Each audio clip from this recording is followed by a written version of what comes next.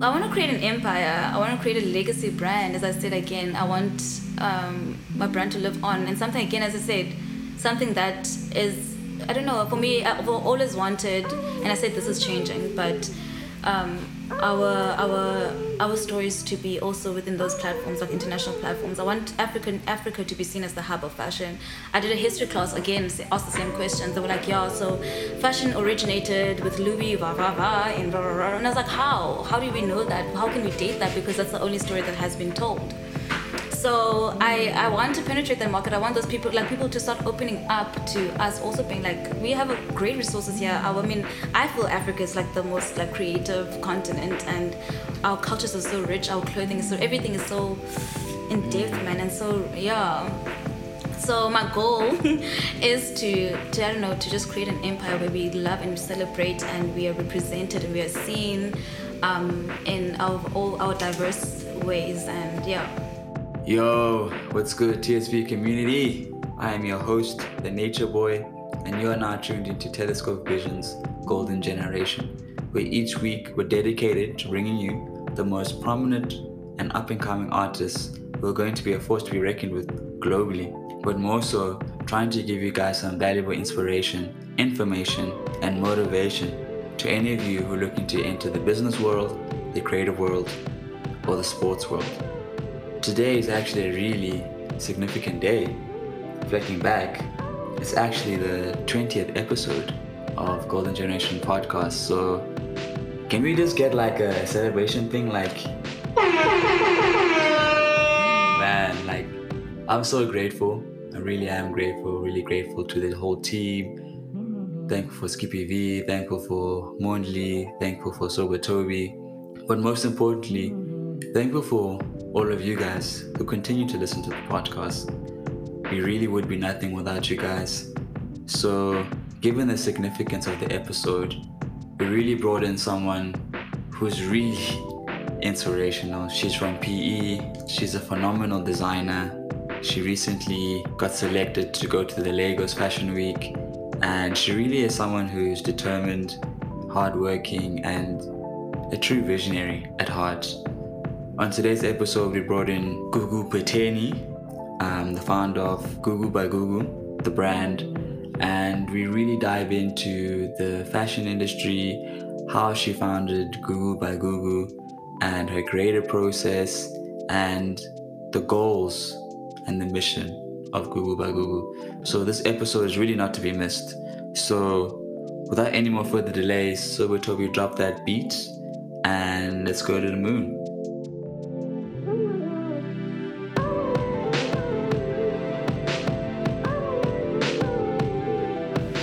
Icon, businesswoman, entrepreneur talent, and just gem of a person. Aww. Please welcome Gugu Peteni. Hi. Welcome. Thank you so much. So good to be here. Thank you for having your time with us. We're really just grateful. Of course. Took a while, but we're here. It did. We're here now. You know? I really want to commend you. Like, I feel like it's really cool how you kind of took the approach of doing a personal brand from the get-go rather than kind of like blend it in once your business is up and running. So I really want to commend you on that. Thank you so much. It wasn't easy. Yeah, so thank you. Yeah. So were you always into fashion, or it kind of just like was a spur of the moment? I have a cliche story. I wish it was more special than it is, but it was the cliche story of growing up and always like stealing my mom's curtains and tablecloths and cutting and making clothes for my dolls. My grandmother used to always like ask me to thread her needles and stuff. So I was introduced to fashion at a very young age, or clothing or garment construction at a very young age in that sense. But I could only say I really developed my love for fashion when I think 13. I'm a twin. We're not identical, boo. But my sister and I are always we're always grouped, like the twins or the sisters, or it was never Gugu and Bongo, you know? So then I at the age of 13, I started exploring with fashion, and I kind of fell in love with color. So I used to dress up in these ridiculous outfits. And people used to be like, oh, the fashionable one or the very colorful one. And I was like, oh my word, like clothing is really cool. Like you can formulate your identity through clothing, and it's a form of communication and whatever. So then that's how I think I first fell in love with fashion. And I was so drawn by the fact that, it's more than just dressing up in the morning. It's a form of expression and an identity and all of that stuff, and you can tell a story, and it's exciting and it's fun. So I think that's when I was really, really introduced into fashion, and I think I've never looked back. But at that age, I never thought I was going to go into like fully. I thought I was just going to be a fashion designer. It's just going to happen because I loved it so much. But yeah, that's my beginning story, I guess. But yeah, I was threading at the age of 3, 4, 5, I guess. Whoa. And sketching as well. Wow. Yeah, not very well, but I was sketching. Yeah. So through that, you kind of knew, okay, I'm actually going to study this thing. Yeah, the short of it, I first wanted to go into performing arts. I grew up in theatre. Whoa. Yeah. Writing plays, even directing at school and all of that stuff. I took drama and performing arts as a subject. So that was like my keen interest, like from a very, very young age. And then I cannot tell you what happened, but I think end of grade 11, something just clicked. I was like, I guess, I don't know, I just want to be a fashion designer. That's what I want to do. And I followed through. I think I realized how hard performing arts was going to be, and just the reality of all of that. And I don't know, I just fell out of love for it. Mm-hmm. But I think it helped shape my creative journey and my process, and it was necessary. Because a lot of the elements that I learned there helps me through my creative process now. Okay, yeah. So then you did that in high school, and then you obviously knew when you're going to varsity, you're going to take this forward. How was the experience, like studying design in varsity? Because that's a big step, and now it's like you're doing what you love, but like you're actually learning the actual technical side and everything. Yeah. Listen, varsity was a trip. Varsity was a mess. We were speaking earlier, and I was telling you how like our institution was very like cutthroat. It's either you're perfect or you're failing. Like there was no in between. If you're 5 centimeters off, you're failing. Your comment is wrong. So it was an adjustment from high school, and the hours was ridiculous. I mean, you were working Monday to Sunday, 8 a.m. till like 3 a.m. My life was varsity. Like I did not have the classical like university experience where I was partying with friends, whatever. I was at varsity 24/7. Like I lived at varsity.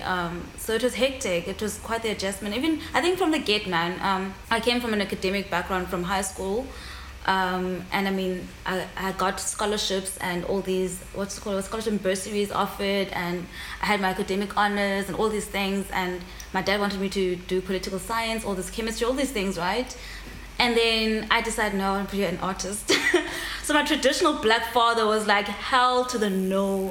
That is not happening. He was like, if you're going to do fashion, I'm not paying for it. Sure. So I think the journey towards fashion was just very dramatic from the get for me. But he came around, and he's been supportive since. And yeah, man, varsity was a mess. But I wouldn't change it because it grew me, and I learned my strengths, and it really helps now because I have thick skin and I can take anything because of that experience. Sure, I can only imagine. Yeah. So during that whole experience, I know that with like when you're studying fashion, you have to kind of do like internships. Yeah. Like who did you intern for? So I interned with a brand called Air. Okay. It's spelled ERRE. It was in Pretoria. It was a 6-week journey. I learned a lot. And funny enough, I mean, I interned in second year, end of second year, and then last year I did fashion week with them. So it was like, so I was like, wow. Everything came full circle. Yeah, but it was a really cool experience. Sure. I mean, you mentioned something really interesting about how like it's cutthroat when you're in university studying fashion, and you kind of see it. Like I watch like a lot of like Vogue like documents or whatever, and they talk about people who go to like Juilliards or Parsons, and how everything is like cutthroat, and then a lot of designers end up just dropping out and starting their own thing, but you kind of stuck through it, and then still went through the journey of starting your own thing. Yeah. So why did you decide to go with Gugu by Gugu? Because like I said early on, like you took that route of incorporating the personal brand from the get-go? Yeah. I mean, I remember my first day at varsity, our lecturer did this whole presentation, and there were like Louis Vuittons and your Chanels and your Gucci. And I put up my hand and I was like, dude, like, why aren't any South African brands there? And then he was like, he couldn't answer me. He was like, it's just how it is. And I was like, that's bullshit, you know? So I was like, you know what? My goal from that day, I kid you not, was like, I want to create a brand or support brands or represent brands that are African, that are also going to be in those conversations and in those topics and everything, you know. So, and then I don't know, it kind of, I mean, with the personal branding, it all just fell into place and it grew and it became a brand. But yeah, that was my goal from the get, to also have my personal brand now also within the Gucci's and the Chanel's, and I have legacy brands, man, that are within the same space, because for a very long time it's not like that anymore. A lot of like African brands and African fashions were alienated. You got fashion and then you got African fashion, which you got your A-line skirts and your prints and whatever, your jungle themes, whatever. And that just made me so upset growing up. But now it's changed, as I said, with our current designers who really paved the way and who are within those topics now. So I really hope Gugu by Gugu will be there one day too. Well, it's really encouraging, because like you just mentioned now, like I went to the Fashion Week, SA Fashion Week, the one in Cape Town in 2020, beginning of the year before lockdown, and literally you see that repetitive thing of African prints, and like, come on, let's switch it up. Dude, like, there's so much more people think talent. African, and then there's literally like an immediate image. Like I've always said, as an African designer, in order to be an African designer or to present myself as an African designer, I don't have to make quote unquote African design. I'm African, so my designs are already like automatically African, you know. I don't need to add prints, and I love that. I do add prints and dukes and the traditional elements, but my whole brand does not need to be A-line skirts and layers and all of that stuff. That stuff is great, but I think it's time to bring like a more realistic representation of what as African young people wear and what our culture is, you know, now. Yeah, so I think in the beginning, I used to always term my designs as Afri-modern or street African, what's so corny, but like African streetwear or something like that, you know, where it speaks to our market and our generation now, which is very eclectic and open. Definitely. Yeah, and global too. So 100%. Yeah. So, to the listeners out there, what does Gugu by Gugu stand for, and what are you guys trying? Like, what's the goal of the brand? I named my brand Gugu by Gugu. Well, initially it was Gugu, right? But I couldn't trademark that for business. So I was kind of like, okay, what? And a lot of people, I think I did like a shoot once. It was like Gugu by Gugu for whatever. And then it just caught on. It was just like this corny caption. And then a lot of people used to be like, oh, Gugu by Gugu for Gugu, whatever, with Gugu, whatever. So then I went to Gugu by Gugu, but initially I wanted to go with my name because my name is Xhosa and it means something that you're proud of. So you're saying Ndine Gugu ngawe, or so I wanted to create something that I was proud of. And again, going back to wanting African brands to be represented in international spaces, I want something that we can all be proud of as Africans, you know. So Gugu, so Gugu by Gugu, then me, I'm Gugu. Yeah, so pride by Gugu, I guess. I don't know. That's cool though. I really like it. Like I can see how it must resonate with a lot of women as well. Exactly. It's powerful. Yeah. So what's the vision for Gugu by Gugu? Gugu by Gugu, I want to create an empire. I want to create a legacy brand. As I said again, I want my brand to live on, and something again, as I said, something that is, I don't know, for me, I've always wanted, and I said this is changing, but our stories to be also within those platforms, like international platforms. I want Africa to be seen as the hub of fashion. I did a history class, again, asked the same questions. They were like, so fashion originated with Louis and and I was like, how do we know that? How can we date that? Because that's the only story that has been told. So I want to penetrate that market. I want those people to start opening up to us, also being like, we have a great resources here. I feel Africa is like the most like creative continent, and our cultures are so rich. Our clothing is everything is so in depth, man, and so So my goal is to just create an empire where we love and we celebrate and we are represented and we are seen in all our diverse ways, and Wow. and realistically. It's incredible. I want to kind of just take it way back to your first collection. So Golden State of Mind. What was the whole creative process behind that collection? Because I saw the pieces and the pieces were just fire. I really like the tone, color tones, and really like the attention to detail, like the cuts. Amazing. So I did that collection for my 4th year, so my postgrad collection. And within that time, I think personally, I always like, when I'm creating a new collection, it's always based off something that I'm experiencing currently, you know. And at that time, it was major talks of underrepresentation and black women and stereotypes and all of that stuff. And I was doing my thesis on the underrepresentation of black women within fashion and beauty. So Golden State of Mind was kind of an affirmation of ourselves, because society didn't affirm our beauty and how we were.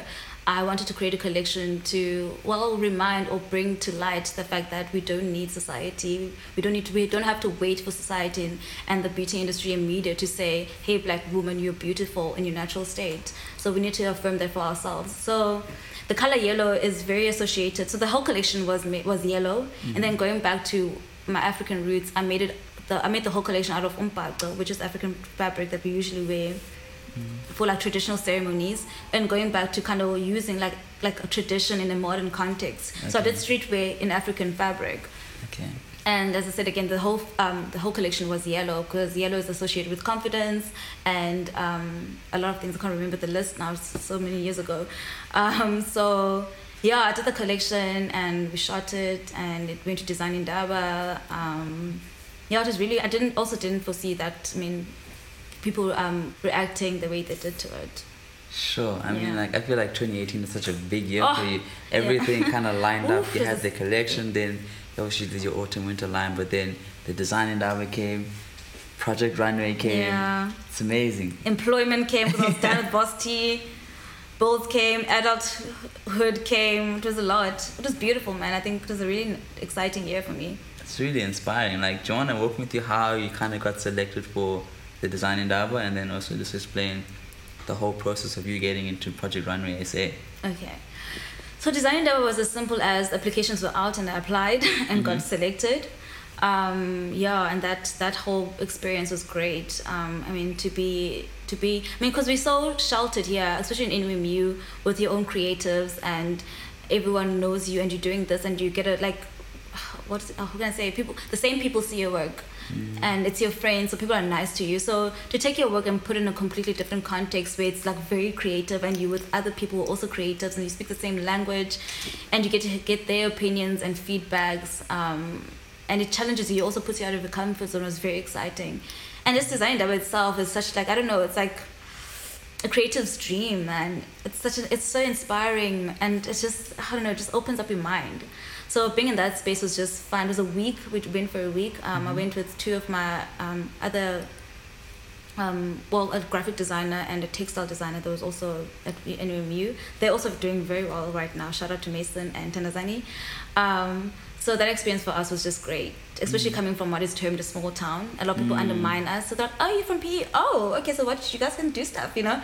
So it was great to just represent our city as well, in what I thought was a good way. And then Project Runway, woof.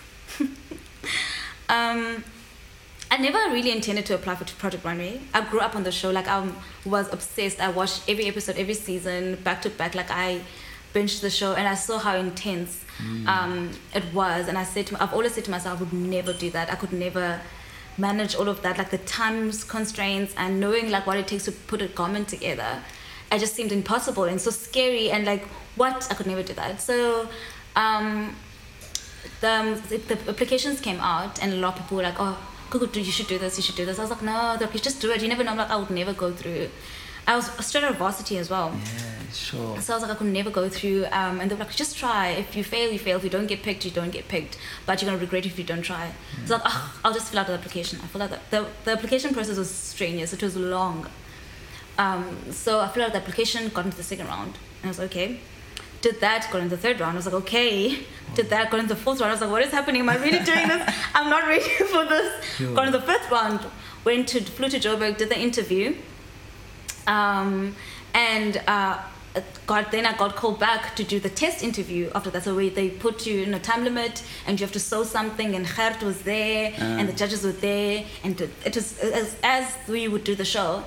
And we remember we had to make these mini skirts. And I did like this denim skirt and whatever, and still I was like, oh, this. I think I sewed my zip wrong even under the pressure.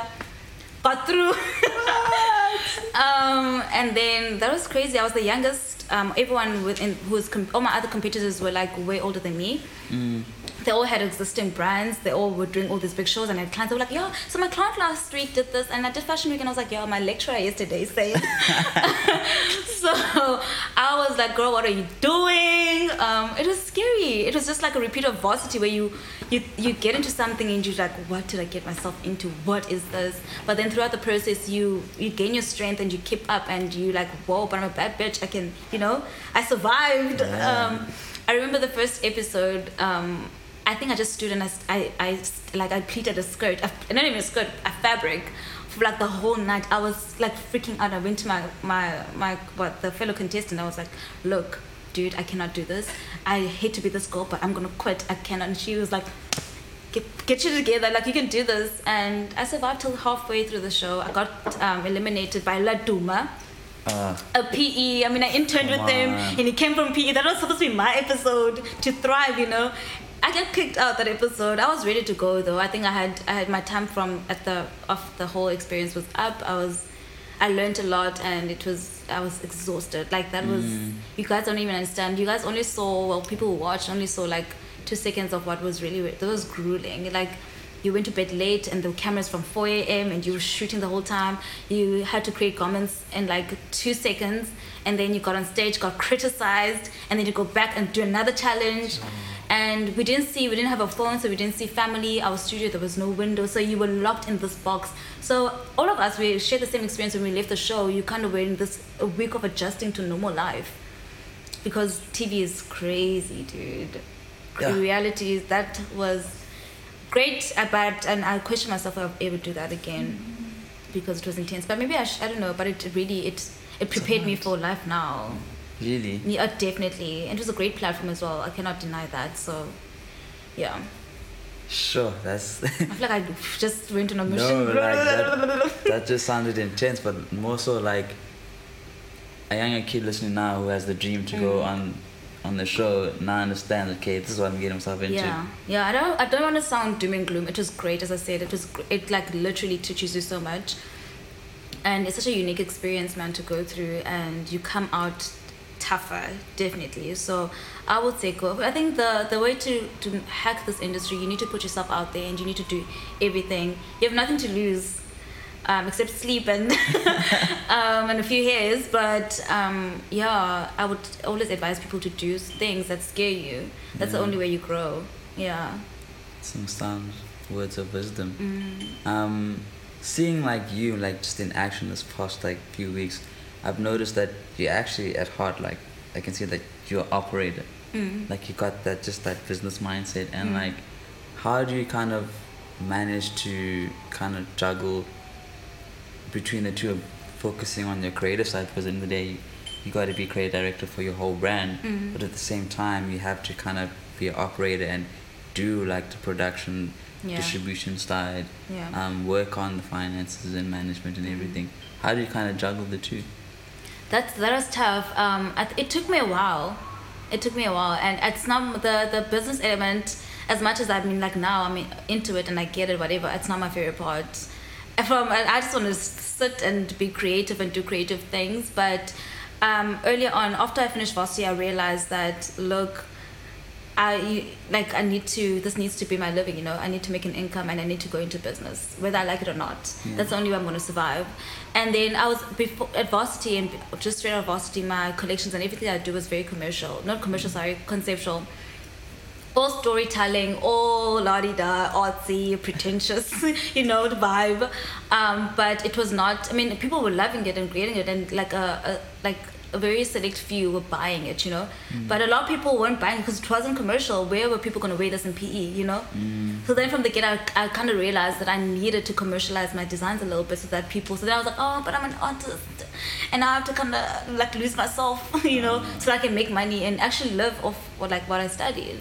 So long story short, I then found the balance between streetwear was kind of my passion, so I found the balance to bring that element of art and storytelling, but also make it commercial and make it relatable and put it into an everyday context.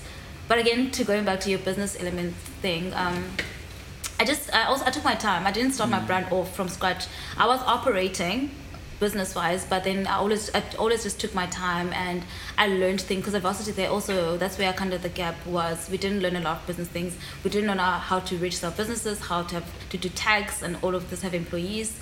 So I had to kind of go back and be like, okay, so how do I run a business on Google? But luckily, I think networking and going to business events and stuff helped me a lot, and getting business people at hand to kind of show me the ropes. And I didn't put any pressure on myself to get things immediately, because I think that's where people fail. I literally took my time with my brand. I operated at my own pace.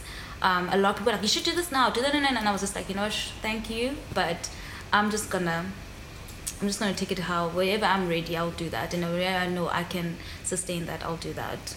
Well, yeah. You kind of just stuck to your own lane. And my own lane until I was comfortable. Then I could juggle. Because it was hard, because in the beginning, I mean, for your own business, you are the creative, you are the financial person, you're the marketer, you're the seamstress, you're the packager, you are all the fabric sourcer, you're everything. And I had a full-time job. So at the time as well. So it is hectic. You can't give 100% to everything. So yeah, that's why I took my pace and took my time, and I learned things and I researched, and eventually when I could actually bring someone else to also do other elements, I did that.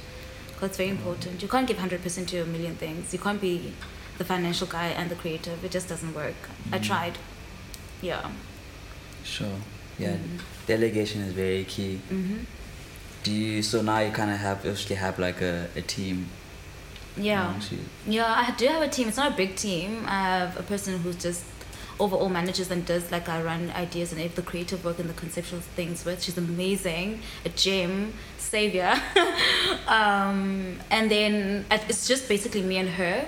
And then I do have like other people within my team, but they're not like on a permanent basis, where I know if I need this, then they kind of jump into that project or whatever that I can outsource. And then obviously I will have like the financial guys and the business people. But in terms of like team where like all the operations are transparent and we working like along what is it, the word? Working with each other. I just have one other person. It's just the two of us. Whoa. Yeah, for me, I know, what can I say? I don't know. I like to do everything myself, and so it's hard for me to delegate. But if I find a person where I'm like, I look at someone, I'm like, you know exactly what I'm trying to do, and you kind of get it, then I'm like, let's go. And with her, we worked on a project together, and I was like, I cannot lose you. Oh. We are one. Let's go. And she's amazing. Yeah, it's always amazing when you're able to find people, especially amongst your team, who kind of able on the same because we are working. It's a creative thing, so I can stand here and be like, so I'm wanting to create a set, and it needs to be orange and needs to be floral, and your definition of that is completely different. So if you find someone that kind of sees or has the same vision as you may just grab, so I'm looking to expand though, definitely. Oh. Yeah. Expand in like scaling up. Yeah, in terms of like the business side and team wise. I mean, I have my seamstresses and all of those people, but I would love to so I can do more. Have other people to help me out with that, like the sourcing. Yeah. So how many employees do you guys have right now? Permanent base, 3. 3. Yeah. Sure. You're doing so much with such a small team, but like the results are showing though. Thank you so much. Thank you. It's incredible. So have you had a mentor throughout this whole journey, or you just been learning through your mistakes? Well, yes, that I've been learning through my mistakes, one, but I've had a few people that have been just tailing and like getting feedback from and talking to, especially in the business side, because it's not my strong element. Creative wise, I mean, I trust myself and I know what I want to do. But I think on the business side, I have like a couple of mentors and people that I always say, okay, what now? What does this mean? What do I do now? And all of that. But yeah, I don't know. I'm trying to think of something that could pinpoint. I think for different seasons, different projects and times, it's always a different person. And there's constant people. But business-wise, yeah, I do have quite a strong group of people that I can go back to and ask. Yeah. It's amazing. Yeah. Let's take it back to kind of like the creativity side now. Mm-hmm. I really like how you collaborate with people like that are within like kind of like your circle. Yeah. I mean, I think it was in your first and second collections with the collaboration with Mohairs. Yeah. Do you feel like they kind of like push you to perform at your best?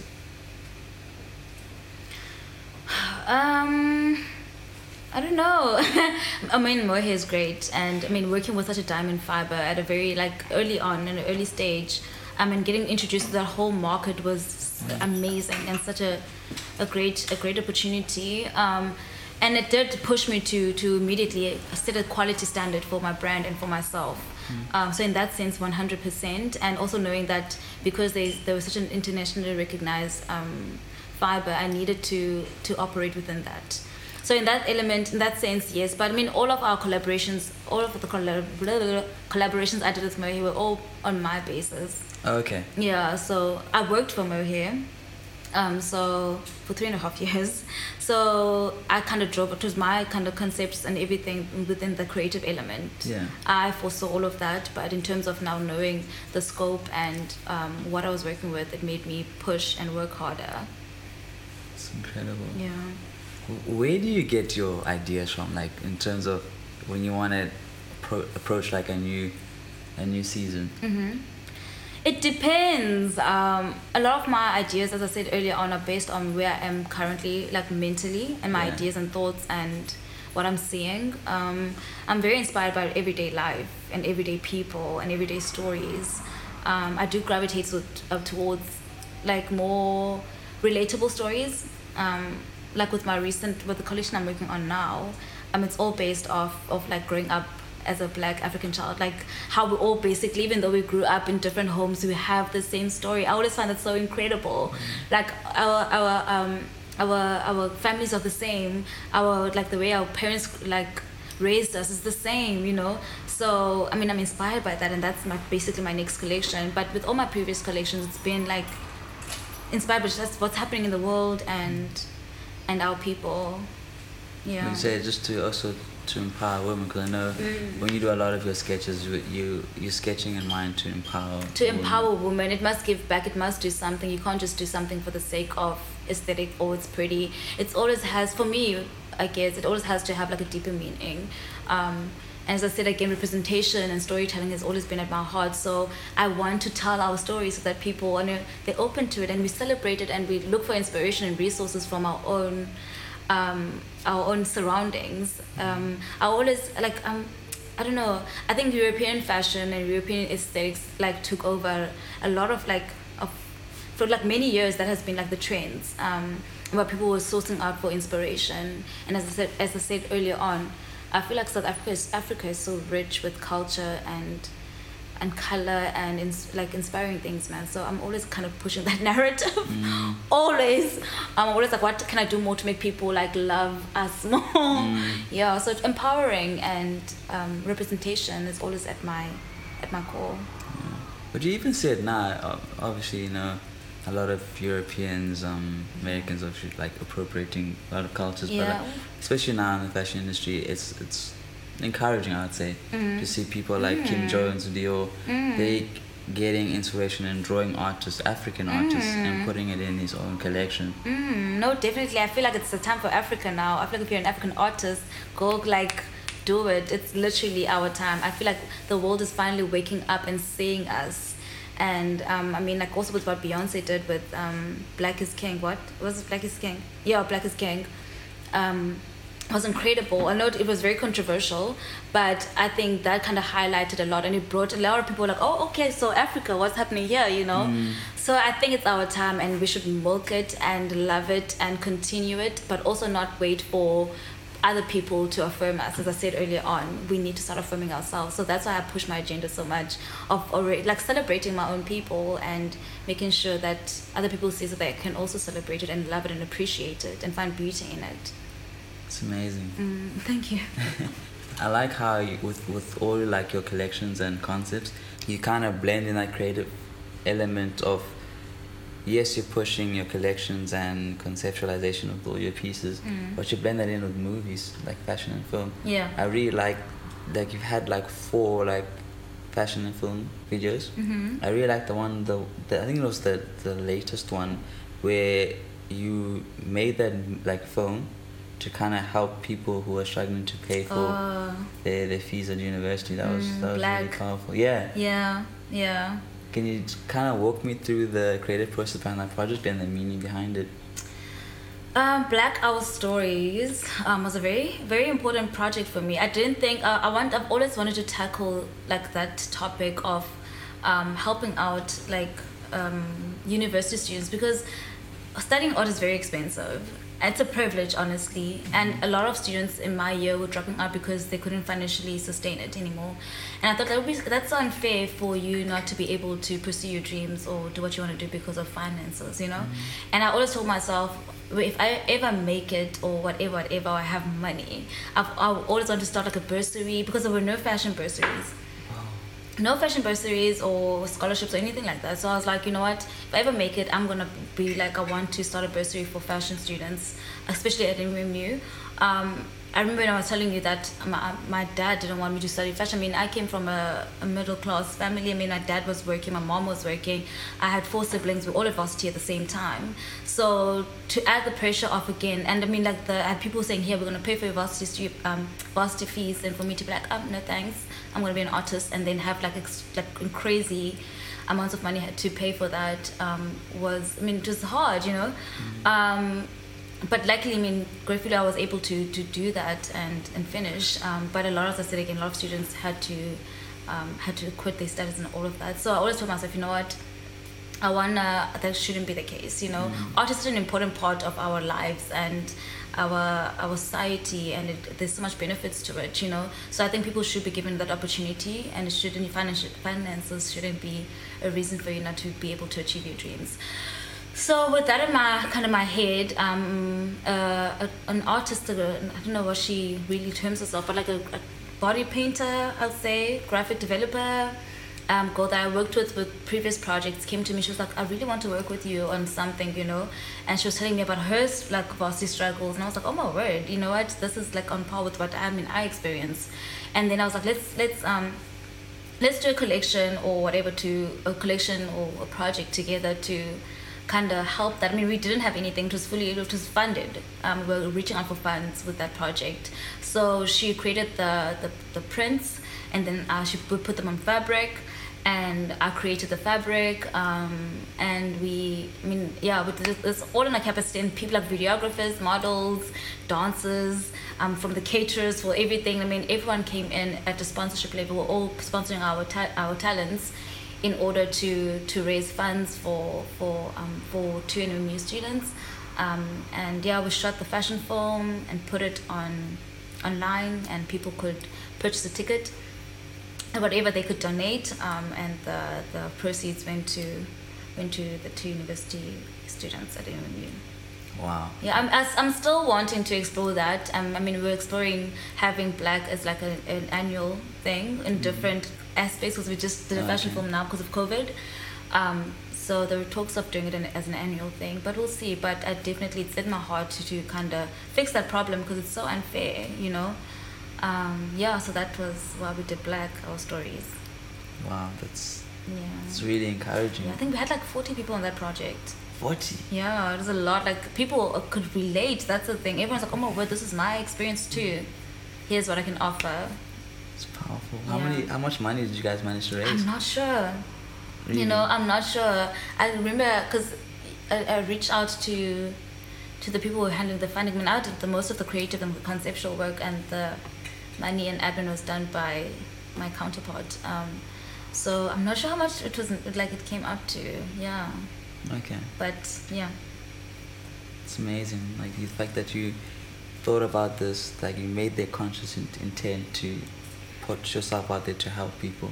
Not a lot of designers are doing that, especially in the creative industry right now. Our industry is very like everyone's to themselves, and everyone is very like, in order to shine, I must dim everyone else's light, or we can't all share the same space. And I've never been that. If my designer friend is doing well, I don't shy away from it. Like, congratulations to this person, you're doing well. To offer my resources to be great. I mean, because we can all share the same platform. And again, like, it's such a childish like mentality to think, I mean, I must hold all my information and my resources because I don't want someone else to kind of outdo me, you know? And a lot of people have that mentality, and I think it's so dumb and stupid, because even if we both had to create a t-shirt and we had the same colors and the same concept, whatever, what I do will always be different from what you do, because we're two different people. So I could never do what you do, you could never do what I do, so I don't need to be intimidated with that. I mean, I've also had people who stole my designs and a lot of that, and people put it out and it's never the same. They might take the same fabric, same print, same color, same cut, same pattern, but it's always never the same. Yeah. And I'm like, great, I could be a Pinterest, shout out. That's really dope that you just think of it as a compliment, like, okay, that means my work's fire. Yeah, because I'm secure in what I'm doing, and I shouldn't feel threatened, and other people shouldn't either. We can all shine together. Yeah. The more the merrier. 100%. I think more people are needed like you, especially in the fashion industry right now, because like you said, it's a gated community in terms of information. Yeah. And with fashion, like, you really need information to kind of progress. Yeah.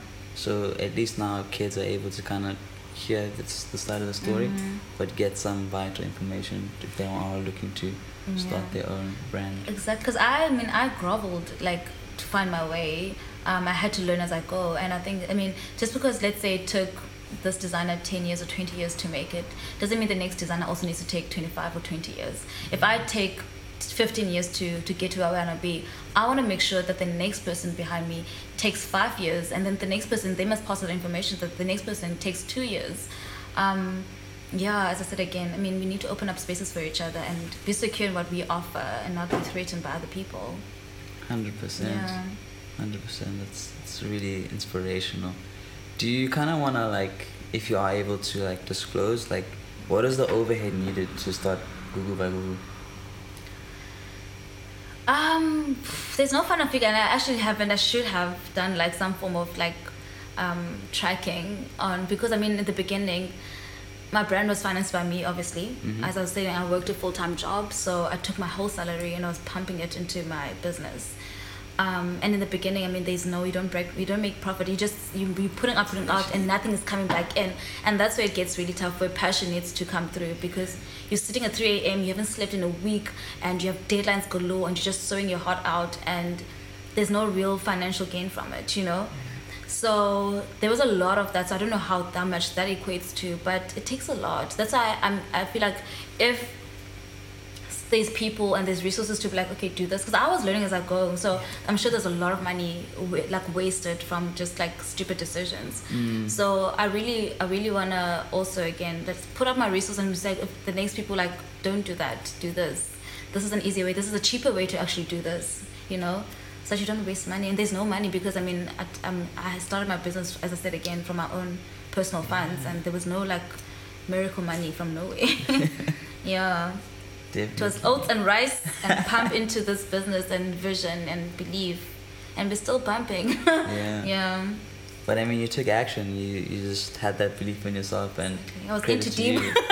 I was into deep. That's why. Yeah. Yeah. What have been your biggest lessons so far on your journey in business and just creatively with Gugu by Gugu? I think creatively, it's do things at your own pace. Always have a vision and like stick to that.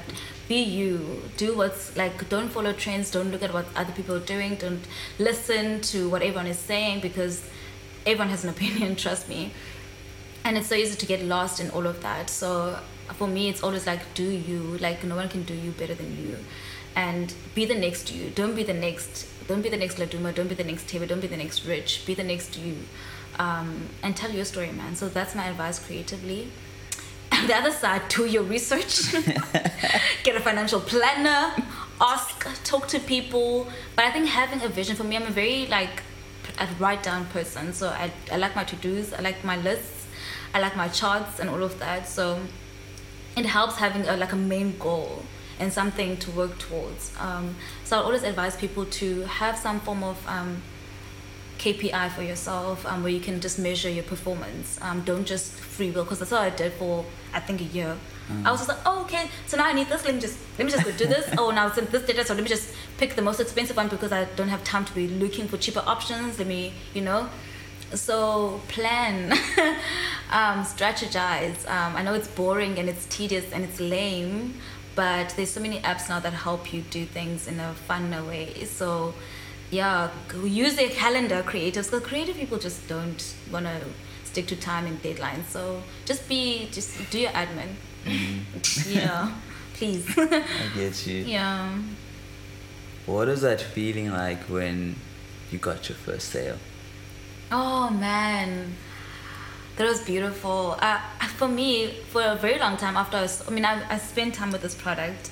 I'm sewing it with my own hands. I'm deciding what detail I want to add where. I'm packaging it, and it feels like your own child, And now someone else comes like, oh, I like this, and my nose is like, oh my word, as a perfectionist, what if a seam tears? What if they wash it and the ink, like stupid things. I used to get so much anxiety from a sale, like, oh, people are like, I love it. I'm like, are you just saying that because you're being nice, or do you really?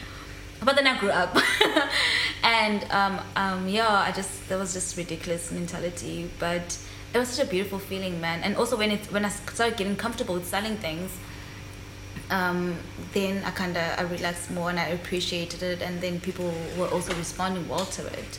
I enjoy the process now. I mean, like, you want something, like, okay, online you purchase, it's gone, But luckily with my market, it's the young people and creative people, so they always come back to me. They share posts and they send me pictures, and they do like really cool market, like they give me content, guys. I swear not.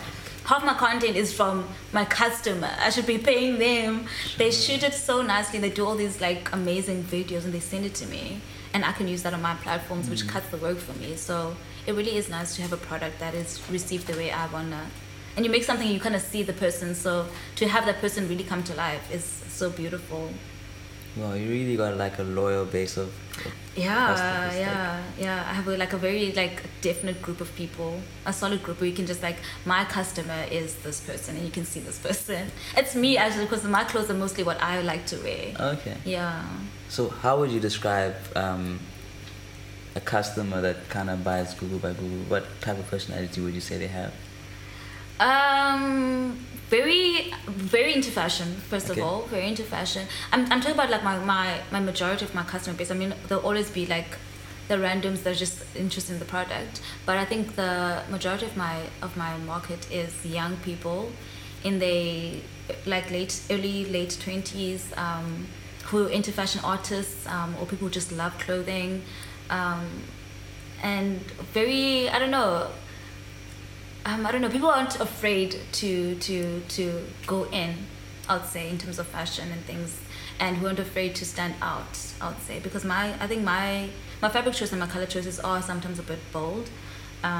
So I think my customer is not afraid, and it's someone that is really out there to express themselves and wants to have fun with everyday clothing. Yeah. Some people might say a little bit of a screw, but I don't know. Yeah, my soul is people are all screws. I'm like, it's fine. Each in its own, I guess. Exactly. It's really encouraging to see just your progress from your first collection up until now. You can really see I'd say the switch. You mentioned a lot how the intention was to kind of do African streetwear. Yeah. But in the beginning you could see it as more traditional approach, paying heritage to your cultural roots. And because I was discovering myself at that point, actually. Yeah. And then you can now see the switch up. Now you see this, now I'm comfortable. The streetwear, and you can see this is what the brand stands for. This is what we're trying to go for. So it's going to be interesting to see where you kind of direct your vision to in the future now. What direction are you kind of heading towards now? I'm also very interested because, as I said, I'm kind of my brand has just flowed. It just grew organically, and everything just kind of happened, and my brand identity just formed itself. I didn't try, and I always say that I kind of caught up with my brand. It wasn't the other way around. So I'm very, very keen to see like where it goes, because I cannot really tell you. I'm just waiting to have my resources match my dreams. And when that hits, honey, it's gonna be late. I'm excited to just like make the world my oyster and just do things that I really, really want to do, because that's really another element. You can be like creative and have all these creative ideas, but can you? Yeah, so I really cannot wait until for that time for me to just create. Not that I'm not doing that now, I am, but I mean like fully with all the resources that I need. Yeah. What's the valuation of the brand right now, if you're able to disclose that? The valuation, like what do you mean? Like what would you value Gugubagoo in like a monetary? So like some people like have, I don't know if you know this clothing brand, this powerful like businesswoman, Nasty Girl. I've heard. Yeah, so when she first started out, obviously the investors gave her like a valuation of the company at like $10 million, and then she obviously gave a majority ownership to those investors. Oh, okay. So I wanted to ask you right now, where would you like value Gugubagoo right now? Oof, that is a heated question. God, I'm like, what do I say? I don't want to say the wrong thing. Wow. Invaluable. Can I say that? Can I be lame and say my brand is invaluable? Like, I can't put it. Yeah, I can't put a number to it. It's too personal for me. I think I'd have to have an outside person to be like, look at things objectively, because it's such an emotional journey for me, and it's my baby. And I mean, I think my the value would be distorted because it's too deep for me, you know. Yeah. So for me, it's invaluable. Oh my word, I don't understand. Like I really, I've always been passionate about fashion. So my brand has just been my labor of love, and it had needed to be loved for me to get to this point, because it has been a challenge, and it still is a challenge. And I think at least once a week, I'm like, I should have become an accountant or a doctor or something, because woof, it's hectic industry to be in, but you need that love and I don't know, the devotion to it. And patience, and gosh, all of that. But it's beautiful, man. It's a baby. That's my baby. So you did mention something about like how you are hoping to get to that level where your capital matches your creativity. Yeah. Do you see yourself having investors, so investors buying into Gugubagoo, or you don't want to go that route? I'm still 50-50 in that, because there's pros and cons. I think again with that, I will let the business. I mean, the business has done great for itself. It's just like flowing and just forming itself. I think the business will decide which route we go with that. Right now, I will probably say yes. Tomorrow, I'll probably say no. You know, and because our industry again, it's a very you in, you out. I don't know. It's a scary industry to be in. There's no consistency, you know. So I don't know. Right now, I'll say yes. Tomorrow, I could say no. Okay, yeah. That's a very scary thing. It's scary. Trusting other people, especially with something that's your baby. That's so close, exactly. And people don't always have the best intentions. So you gotta be careful, especially with an industry like this, because the market is so small, and it's such like a luxury. It's seen as a luxury industry. So you're fighting every single day to be relevant and be seen and to keep up. So sometimes there's dips and fails or lows, and you kind of desperate, or you need someone else, and you don't know what that person. You're in a vulnerable position always, because there's no stability. So someone can come in and say, hey, I see value in what you're doing and I want to help you out. And someone can see, I see a gap here for me to, you know. It's tough. And yeah, I think that's where I also need to kind of do more research, to be honest. Yeah, I've seen other people and how other brands have done it, and I think I'll always look at what's happening and what people are doing, and yeah. I get you. It's a tricky thing. It's tricky. I'm too young. I just want to paint and sit under a tree and be creative. Yeah. But like you said, patience. When it happens, if it's supposed to happen, exactly. It'll happen. Yeah. Don't chase things, don't rush things. Do your research and let things flow. Yeah. But do your research. Yeah. Cannot stress that enough. Have you who inspires you actually? Creatively. I'm inspired by everything, as I said, my surroundings. I could be inspired by this podcast today to create a collection from that. Inspired by the meal I eat. My mom is my biggest inspiration, I think, also. But I think, my surroundings and my everyday life and people and sounds and tastes and visuals. I'm a very visual person. So when I look at something, I've recognized that I really look at detail. I pay attention. That's why I put so much detail into my work, because I appreciate detail. So I'm always inspired by, oh my word, did you see how that line forms? And people are like, you're such a creative. And I'm like, oh, don't you see what I see? I'm look at the cloud. I'm like, girl, look at the clouds today. Oh my word, the moon. Look at how this color is. They're like, which is just water. Why are you seeing 5 tones? It's just water, you know? So I really like detail, and I'm really inspired by little things in life, and I always look at that, and I appreciate that, and I put that back into my clothing. And a lot of people will be like, oh my word, your attention to detail is really cool. Yeah. I think it's important what you mentioned, like just the fact that you're able to have that ability of being able to fine tune to detail. Yeah. That just shows that you're present. When you're present, you're able to really just take everything in for what it is, and it's gonna show in your work and your designs. That's how things become timeless, because presence is timeless. Exactly. True. Wow, that was good. Yeah. Are there any creatives in South Africa that you would want to collaborate with? Yeah, a lot, man. I love our current creators and our upcoming creators. I think it's every year it's just been the best it has ever been. It's growing. And as I said again, I feel like our creatives are more and more starting to take inspirations from Africa. It's been so beautiful to see.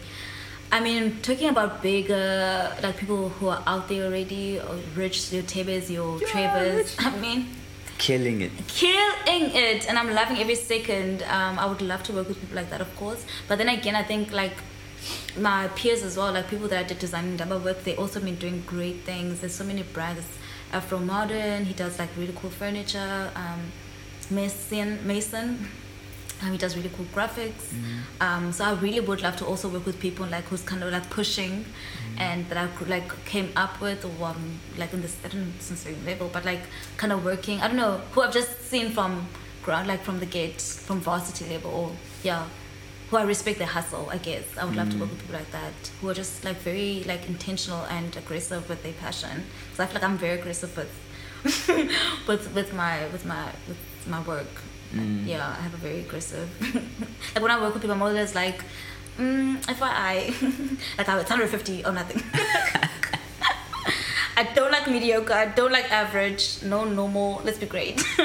Yeah, so I really appreciate people who have like kind of the same ethic when it comes to their work, and I always love working with people like that who are pushing, who are very like, I don't know, who are doing them, man. I really appreciate, and I love that. I love seeing people who are just representing themselves and don't give a fuck.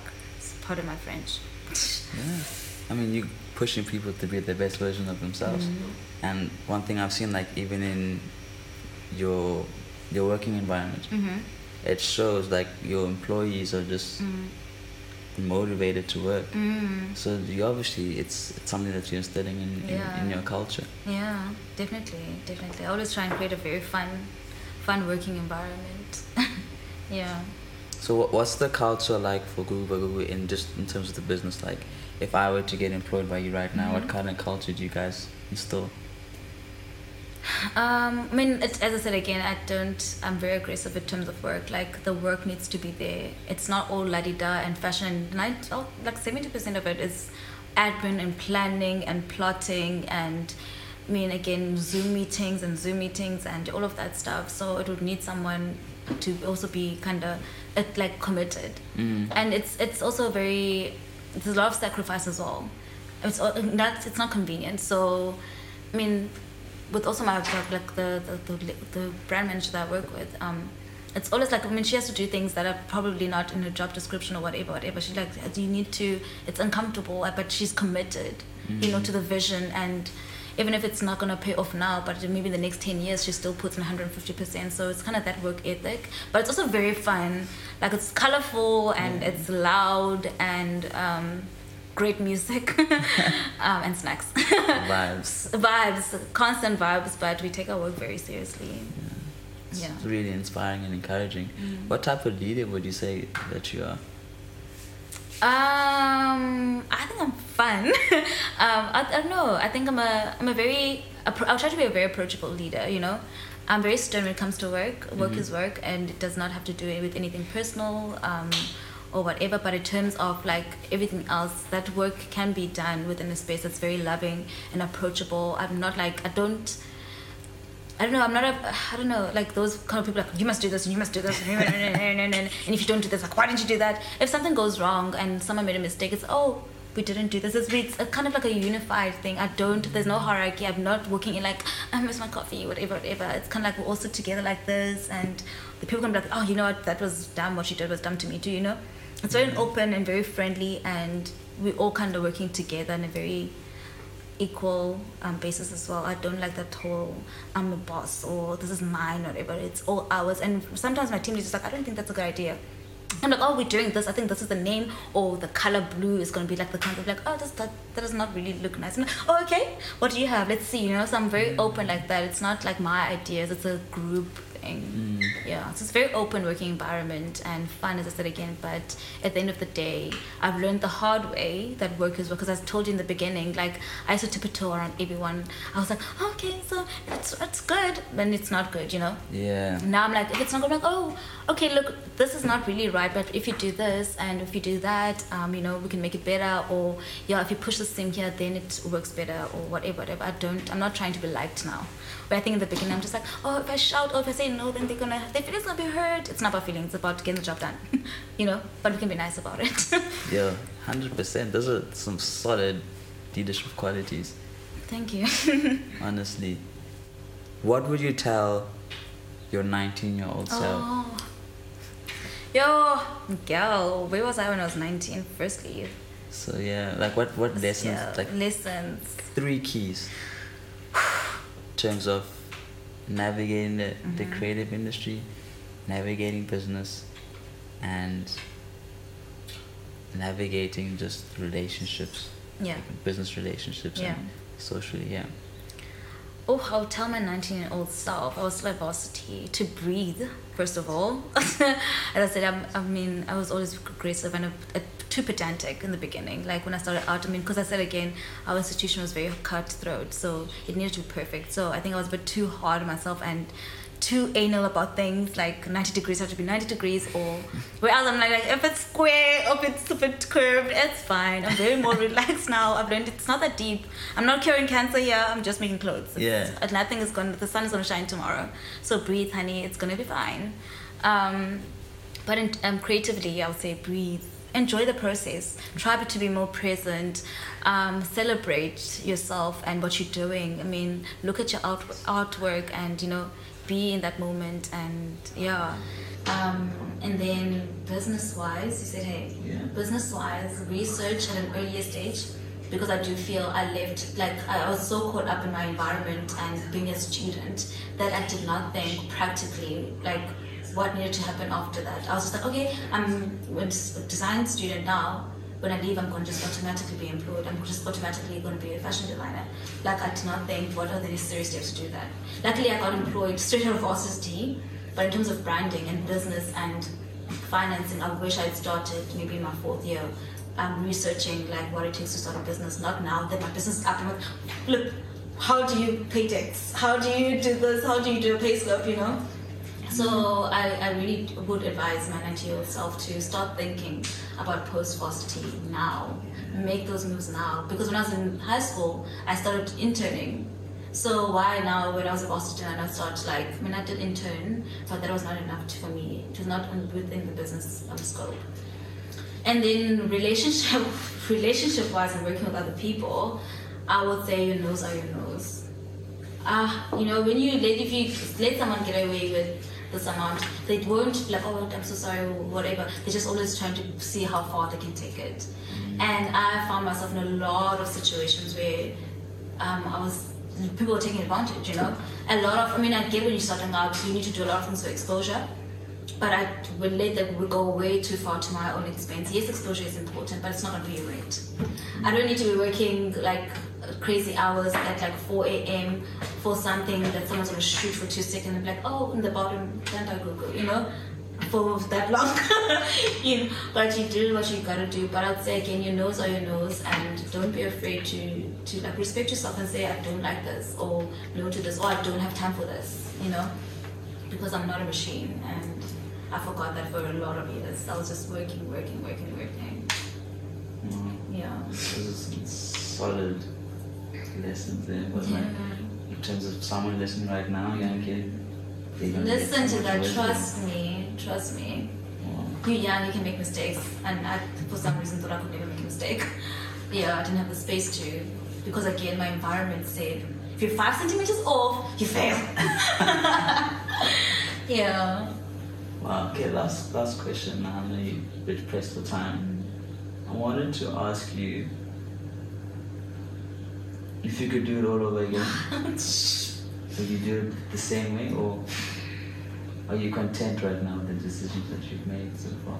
I think I'm content with the decisions I've made. As I said early on, it has been a struggle train, a beautiful struggle train. A lot of highs and a lot of lows.